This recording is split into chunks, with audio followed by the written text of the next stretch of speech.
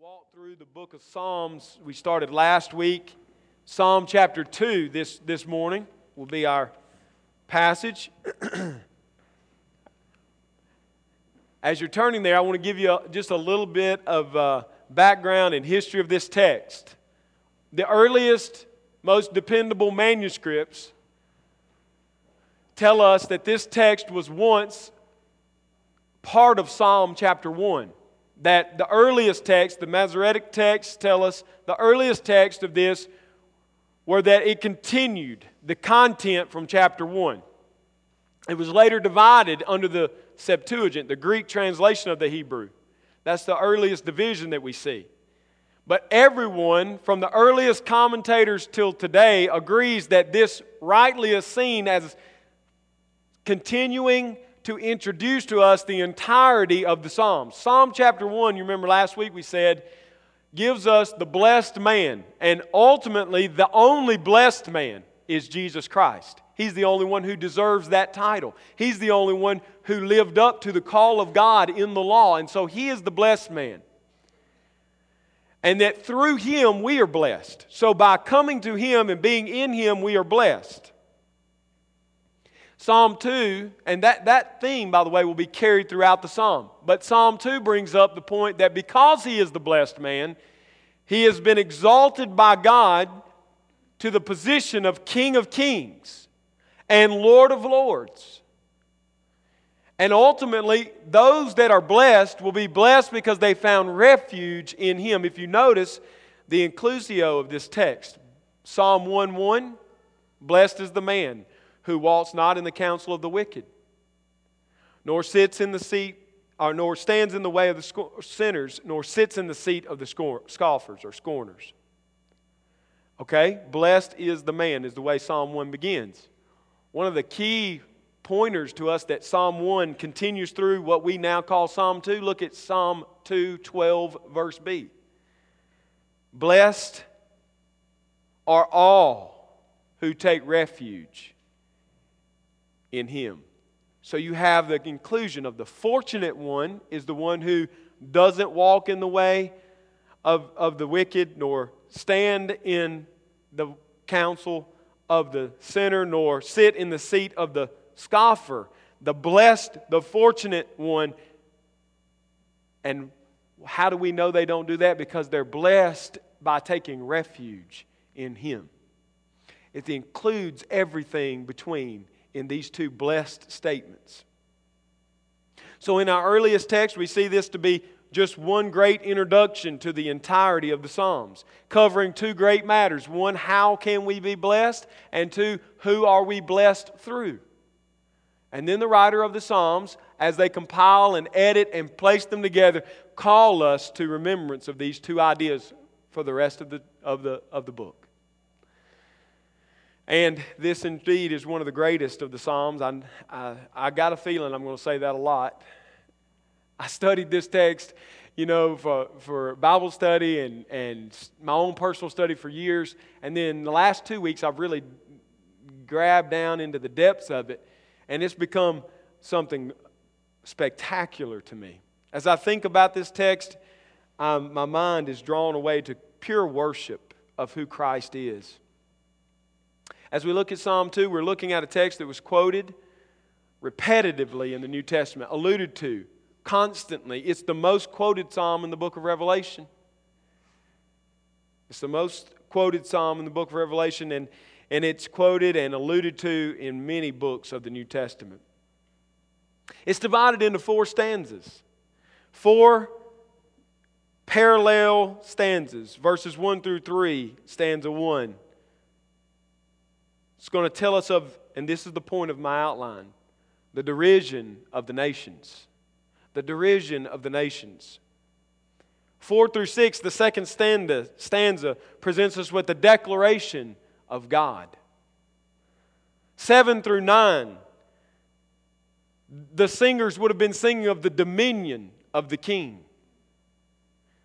And 10 through 12, the delight of submission. So as we look through this text, we're going to come in to the very presence, the very throne room of our King. I hope that we do. that God will transport us there. This is a royal psalm, also known as a messianic psalm, because it points us to the fulfillment being in the Messiah, in Christ. There's some arguments, and some people would say David wrote this psalm. Possibly he did. I believe he probably did. And they would have said the occasion of his writing was looking forward to the coronation of his son Solomon. And I think that very well may be. And some even, if you read the commentaries closely, will say it's likely, when you read that in a commentary, just let me key you into the way that works, that means they don't know. When they use a term like it's likely, what they're saying is, our best guess is that it was used by the people of Israel whenever they brought in a new king in the dynasty of David, in the city of Jerusalem. When they brought in a new king, they sang this psalm, so some would say. We don't know that. The reason I say that and the way I'm stressing that is I think that became very popular in the scientific modern era to assign this text to the Old Testament ancient practice of bringing in a king. Because in that day, the church became very fixated on the wooden and physical translations, very focused on past dating things and saying, well, this is the real meaning, the only meaning. In other words, it kind of cuts off looking ahead to a fulfillment, looking ahead to a person, a one who particularly fulfills this text. It makes it historical, and therefore it's easy to deal with. It kind of does away with the personalness of the text. I have to be careful. That became very popular, it's picked up, but now I'm thankful that so many are turning away from that and saying, well, maybe, but there's no proof of that anywhere in the ancient history of Israel. We don't see that written in any of the ancient teachers as they talk about this psalm. But what we find from the earliest interpretations of both the Jews and the Christian church is that all of them unanimously said the only one who can fulfill this is one to come, the Messiah in the ancient days. And then in the New Testament church fathers we find consistent witness. This text is about one man and one man only, Jesus Christ. Nobody else, not Solomon and none of his sons, come close to fulfilling this text. And I hope by the end of the day that we will do the same, that we will say, well, maybe they did sing it around the balls of the coronation of the King of Israel. But who we know they sang it about and who we know we will sing it of from this day forward is of Christ. He is the one who fulfills this text. The Psalms, Spurgeon said, without Christ is a dead book. It has very little help or hope for you. So I hope to press you to Christ. I hope to push you to Him. Let's look at the derision of the nations. The first verse is by the narrator of the passage. He says, why do the nations rage and the people plot in vain? That's a repetitive question. He's asking that to answer that. He wants to ask you a question or bring up a question so that he can give you the answer to it. Why are these people raging? That word rage would be better understood to be noisy convocation. Why are they having a noisy convocation? Why are they there murmuring, would be a good way to understand this, against the king? Why are they constantly in turmoil over this king? That's his question.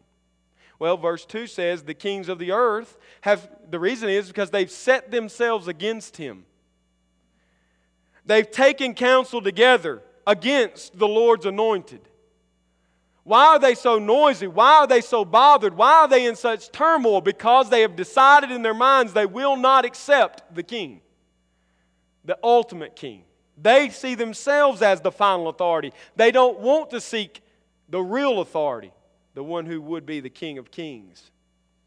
And they take this counsel together, and what do they come with in verse 3? But to tell us, or to tell their people, we must burst the bonds apart and cast away their cords from us. See, the lost kings of the earth have no choice but to throw off the law of God because they know they cannot fulfill it. They see it as a trap to them. They see it as a yoke of heavy burden. They view it as restraining rather than freeing. Because why do they see the law that way? Why do you see the law that way? That might be a good question. It's very possible that many of you see the law as a restraint and an imprisonment and a cage and a trap, and it's squelching all of my creativity. I can't be who I really want to be. Why? Because you have set your mind against the ruler. You have set your heart against the king. And so you see his ways as repressive rather than freeing. This is the derision of the nations. As a matter of fact, Acts 4, verses 23 through 30, if you'll hold your place in Psalms and turn to Acts 4, we find the early church's interpretation of this passage. Acts 4:23 says, when they were released, they went to their friends and reported what the chief priests, talking about Peter and John when they were released, what the chief priests and elders had said to them. And when they heard it, when the congregation heard it, they lifted up their voice together to God and said, Sovereign Lord, who made the heaven and the earth and the sea and everything in them, who through the mouth of our father David, your servant, said by the Holy Spirit, why did the Gentiles rage and the peoples plot in vain? The kings of the earth set themselves, and the rulers were gathered together against the Lord and against His anointed. When did this happen, we ask? When did it happen? Verse 27, for truly in this city there were gathered together against your holy servant Jesus, whom you anointed, both Herod, the representative of the Jews, and Pontius Pilate, the representative of the Roman Empire, along with the Gentiles and the peoples of Israel. Who has set themselves against the king? The whole world, the apostles say. The people in this prayer say, God, everyone, Jew and Gentile, follow their leaders in declaring that you will not be their king, in mocking you and persecuting you, as we see in verse 28. They gathered to do what? Whatever your hand and your plan had predestined to take place. And now, Lord, look upon their threats and grant your servants to continue to speak your word with all boldness while you stretch out your hand to heal, and signs and wonders are performed through the name of your holy servant, Jesus. Truly, in these first three verses, we see that the people have gathered against God's anointed. The people have sought to destroy His rule, and they did it uniquely in gathering together in Jerusalem on the Passover day to crucify the Lord. And for the moment, it seemed they had the upper hand. But then God made a declaration, one that He had already set forth in Psalm chapter 2. If you look at verses 4 through 6, it says, He who sits in the heavens does what? What?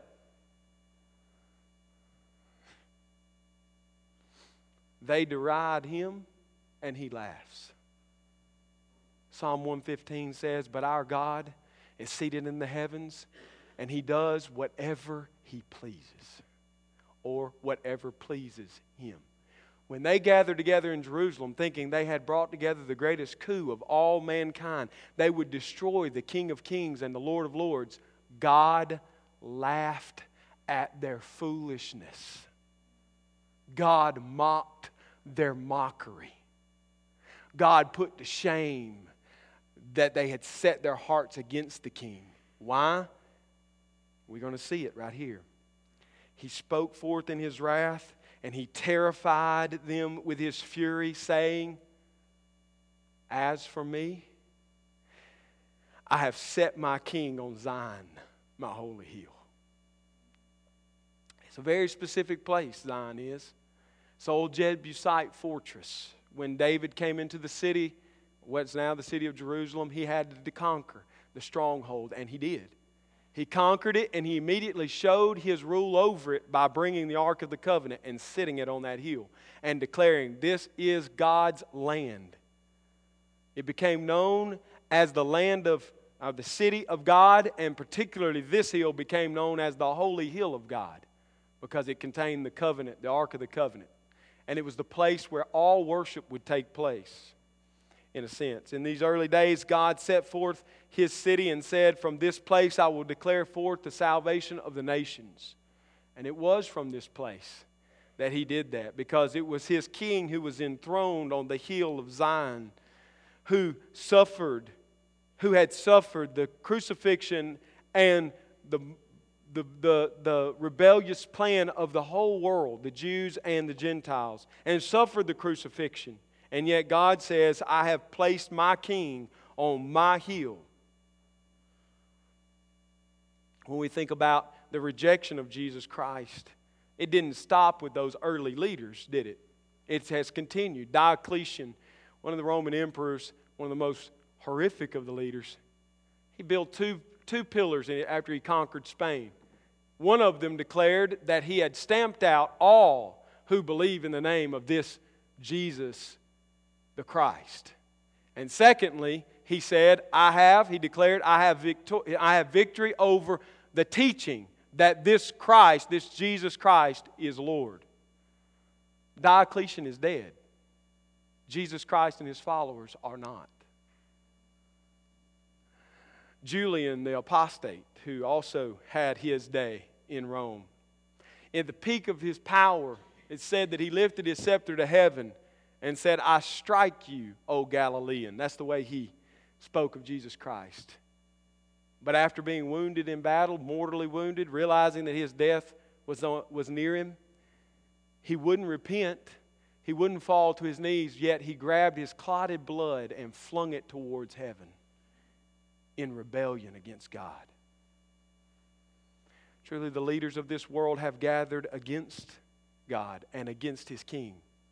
They have mocked and they have sought to destroy Him. And God laughs. Because in their seeming victory, He struck the blow of their greatest defeat.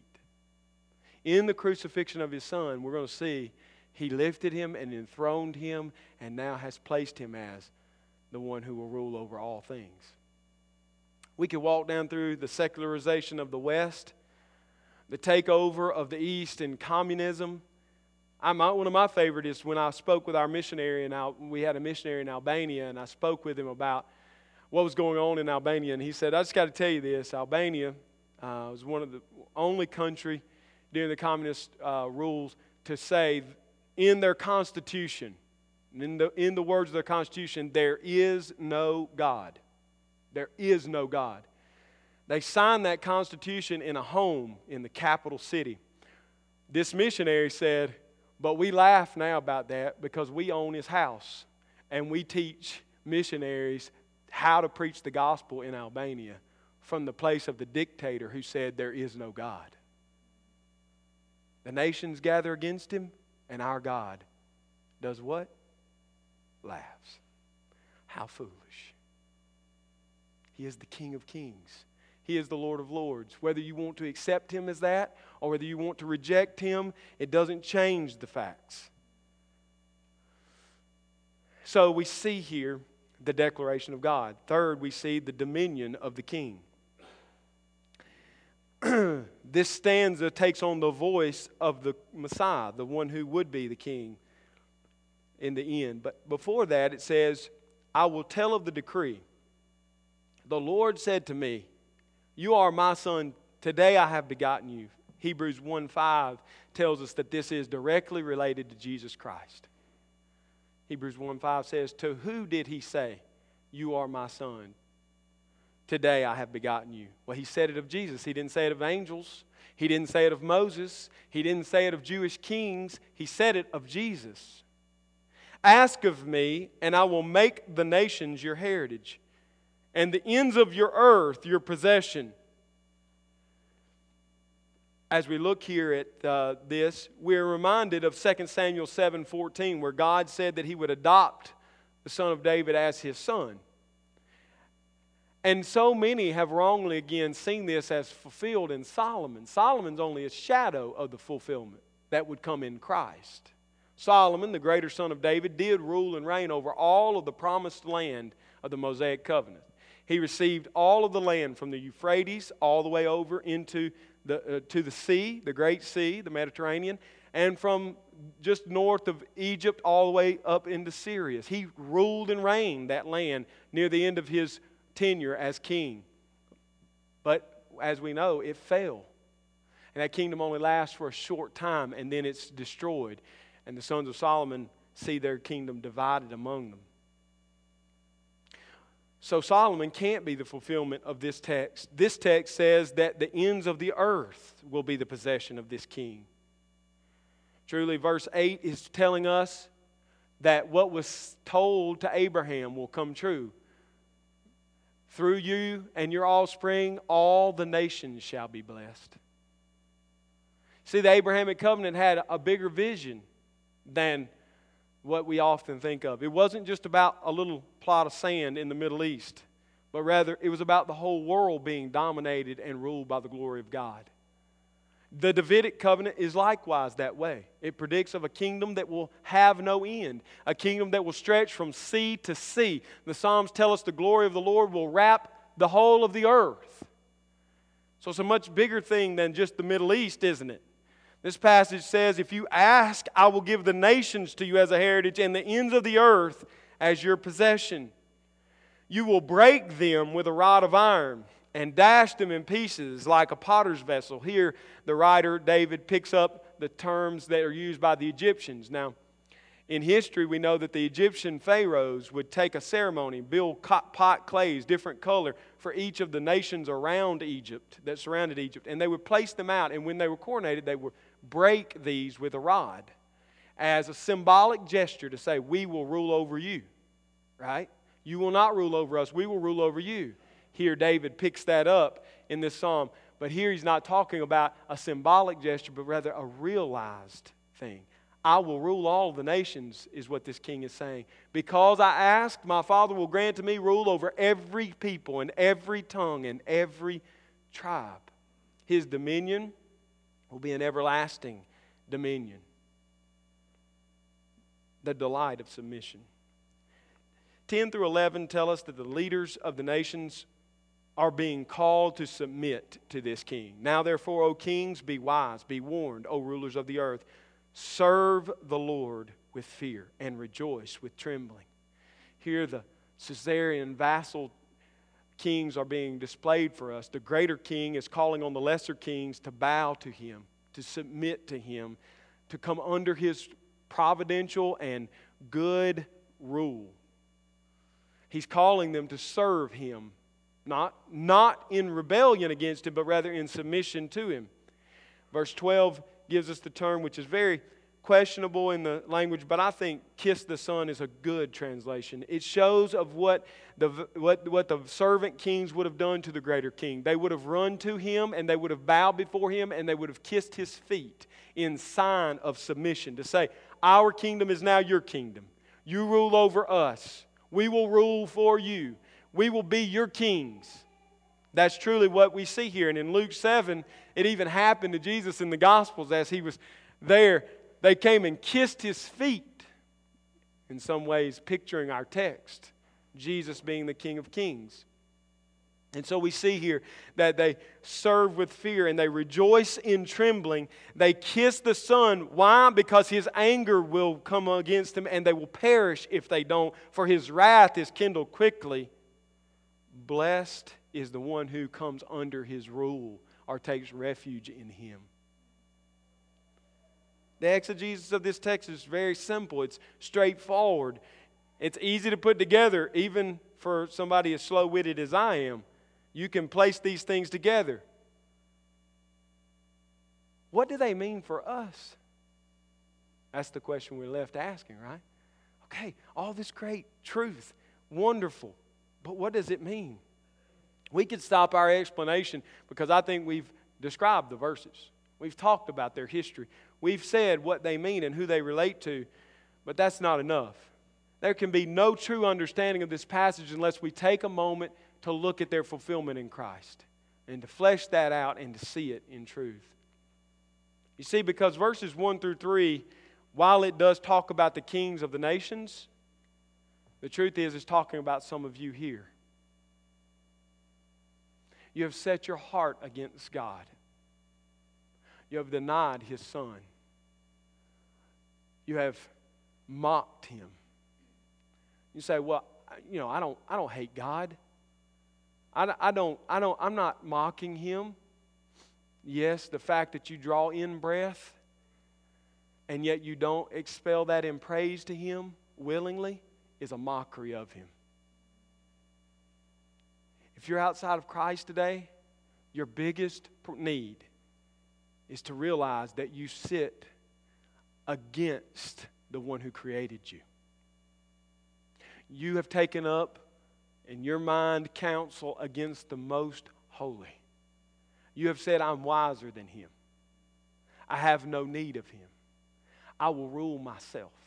I will be independent. Verses 1 through 3 is not just a statement about generalized nations. It's rather the statement of every lost man, woman, and child's heart this morning. You are saying, I don't need you, and I don't want your kingdom. What does God do? God laughs. But this time, when we think about His laughter, we think rather of the chuckle. I do. When I think personally of this passage, I think, what did God think of the 18-year-old Carlton who thought he had it all figured out and all the ducks in a row? What did God? He laughed, but it was that laugh of a strong man over a weak one. Pity was coming forward in his laughter. Like, this kid, bless his heart. He thinks he's got it all figured out. And he set his king in place historically, and yet that king became the king of my life. And lost man, woman, child in here, he can be the king of your life. He has been enthroned so that he might rule over you. Not simply over some vague idea of the nations, but rather over your heart this morning. He can reign. In verses 4 through 6, we see the sovereign plan of God to exalt Christ as the King of Kings and the Lord of Lords. Philippians 2, Paul tells us that plan included Christ stepping down because He saw the sinfulness of man. He set in His mind to step down from the throne of glory and humble Himself and come in the form of a man, even to the point of being a servant to the cross, the servant of death. He died so that you might live. God's response to your mockery is to send one who can save you from your insanity and bring you from your ignorance into truth. That's His response. He doesn't hate you, He pities you, and He has mercy on you. So He sets His king on the hill, and He has done that through Christ's life. Christ came and fulfilled the yoke of the law and carried the burden of the law so that you might have His burdens and take His yoke, which is light and easy. He came seeing you as an enemy, and yet He loved you and He died for you that you might be reconciled to the Most Holy. Jesus Christ has been enthroned because He deserves that throne. He stepped down from the throne of glory. He humbled Himself into the flesh, came as God in the flesh, and He now has been raised to the right hand of the Father. Where, as He entered there, as we see in our passage, He was told, ask of me, and I will make the nations your heritage and the ends of the earth your possession. Listen, when Christ was raised from the dead and He ascended back to the right hand of the Father, Acts 2 says He asked God for the nations. And God's response was yes. How do we know that? Because He poured forth His Spirit on the people of Pentecost so that what we see is a victorious Jesus ruling and reigning as Psalm 110 had prophesied He would, sending forth His Spirit on His daughters and His sons that they might prophesy and they might preach His gospel. He has filled us with His Spirit, church. Now I want to transfer. I've talked to lost people. I want to talk to the church. What does this text mean to us? He has been enthroned, and He has asked for the nations. Listen, there are people coming into the kingdom of God this very day from every tribe and every tongue and every people on the planet. You can make two mistakes with this passage. You can go back and say it's all about historical Israel, and it's only about the coronation of Israeli kings on the throne of their father David. That's a mistake. But listen, as deadly a mistake is to say this will only happen in the future. In the future, all the nations will gather to Jesus, and they will come before His throne, and they will worship Him. No. Right now, church, is the age and the era where the gospel is bringing people into reconciliation with the God who rules and reigns over the universe through His Son, Jesus Christ, and the message of the gospel.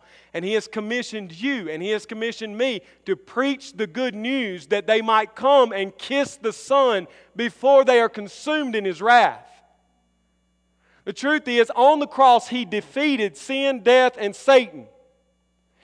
And then He sent forth His message. It's a precursor to what will come. Listen, Paul picks this very language up in the Gospels. In the epistles, as he talks about the gospel. You don't believe me? Turn to 2 Corinthians chapter 5. We're going to close right here. What is the church's response to Psalm chapter 2? Well, I know what the church's response needs to be. I know what my response needs to be. Admittedly, I'm not there all the time. The apostles preached that Jesus Christ fulfilled Psalm 2 in His life, death, resurrection, and ascension to the throne. He rules and He reigns forevermore. And He must rule and reign, Paul says in 1 Corinthians 15, until God has made His enemies His footstool, as was predicted in Psalm 110. So what are we to do while God is doing all of this? I want to read this passage with you as an exposition of the idea of what it means to find refuge in Christ and call others to refuge in Him. Psalm 2, verse 12. Verse 16. From now on, therefore, we regard no one according to the flesh. Even though we once regarded Christ according to the flesh, we regard Him thus no longer. Therefore, if anyone is in Christ, he is a new creature. The old has passed away. Behold, the new has come. Let me just say, right there, that means that the old mocking enemy of God has been brought under peace terms and now is at peace with God. The old creature of derision is gone. The new creature of submission has come. And they have kissed the Son. They have accepted Him as their King. That's what we did in coming to Christ. Now look. Therefore, if anyone is in Christ, he is a new creation. The old has passed away. Behold, the new has come. All this is from God, who through Christ did what? Reconciled us to Himself and gave us the ministry of reconciliation. That is, in Christ, God was reconciling the world to Himself. He was doing what? He was fulfilling Psalm 2. He was reconciling the world to Himself. He was fulfilling the promise of the Abrahamic covenant. Is in Romans 4, verse 13 says that He now rules and reigns over the earth. The whole earth is His. It's happened. And now it's being declared through what? The ministry of reconciliation. Who is the minister of reconciliation? Christ. And who are His ambassadors? That's what we need to know.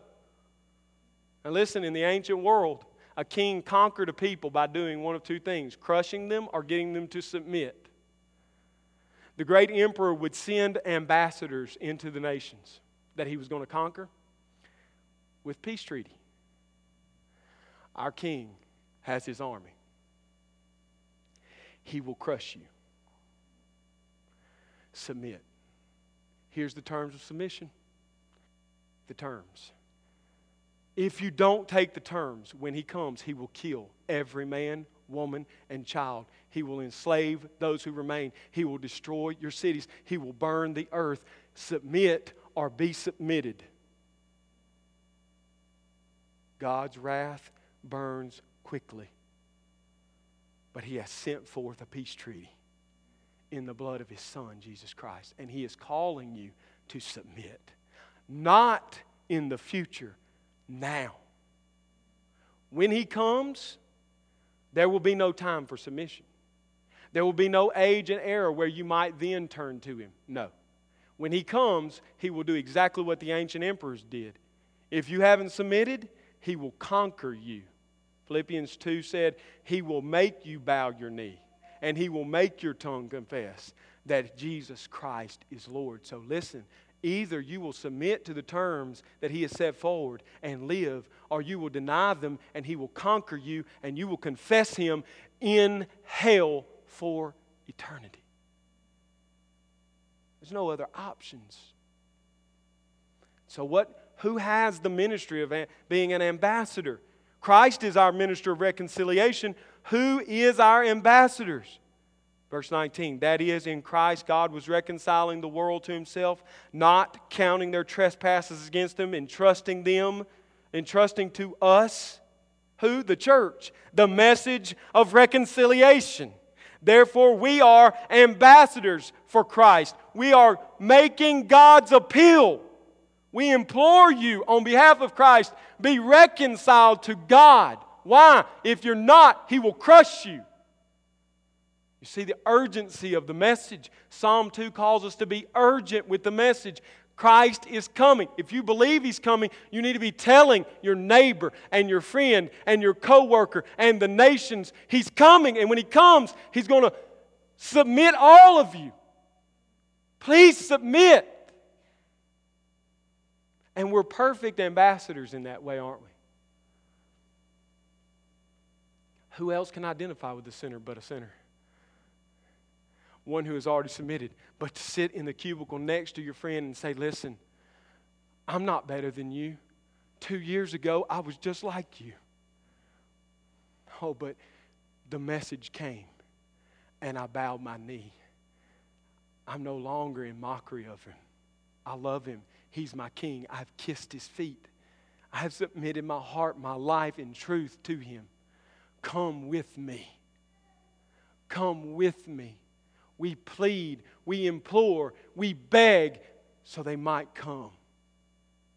In the end, we can trust that God will have some from every tribe and every tongue. Evangelism ultimately is guaranteed success in Psalm 2 because the King does rule, and He rules over the nations which are His heritage. You go share the gospel. This guy doesn't come. You keep sharing the gospel. You keep trusting God for souls. You keep sharing the gospel and trusting God for souls, and you see some coming. We're guaranteed this success. He will rule and reign over the tribes of the earth. We are His ambassadors, church. So if you're here and you're lost, you need to come in submission to Him and believe and trust in Him alone for your salvation. And if you're in Him, found refuge in Him, it's not time to recline and rest and wait for some coming age when we will all sit around the table of the Lord and eat. That's coming. But between now and then, we are to share the message of reconciliation. We are to pour back out the grace which we have been given. Because in truth, that day is coming when He will come again. When He comes again, the Bible says that around His throne, in Revelation 5 and Revelation 7, we get the picture of around the throne will be some from every nation. Every tribe, every tongue, every ethnos will be gathered around Him. And He will be ruling with them and reigning with them. So I just ask you, where's your part in this? Do you find yourself in stanza 1? Are you finding refuge like 12 says in the last stanza in Christ?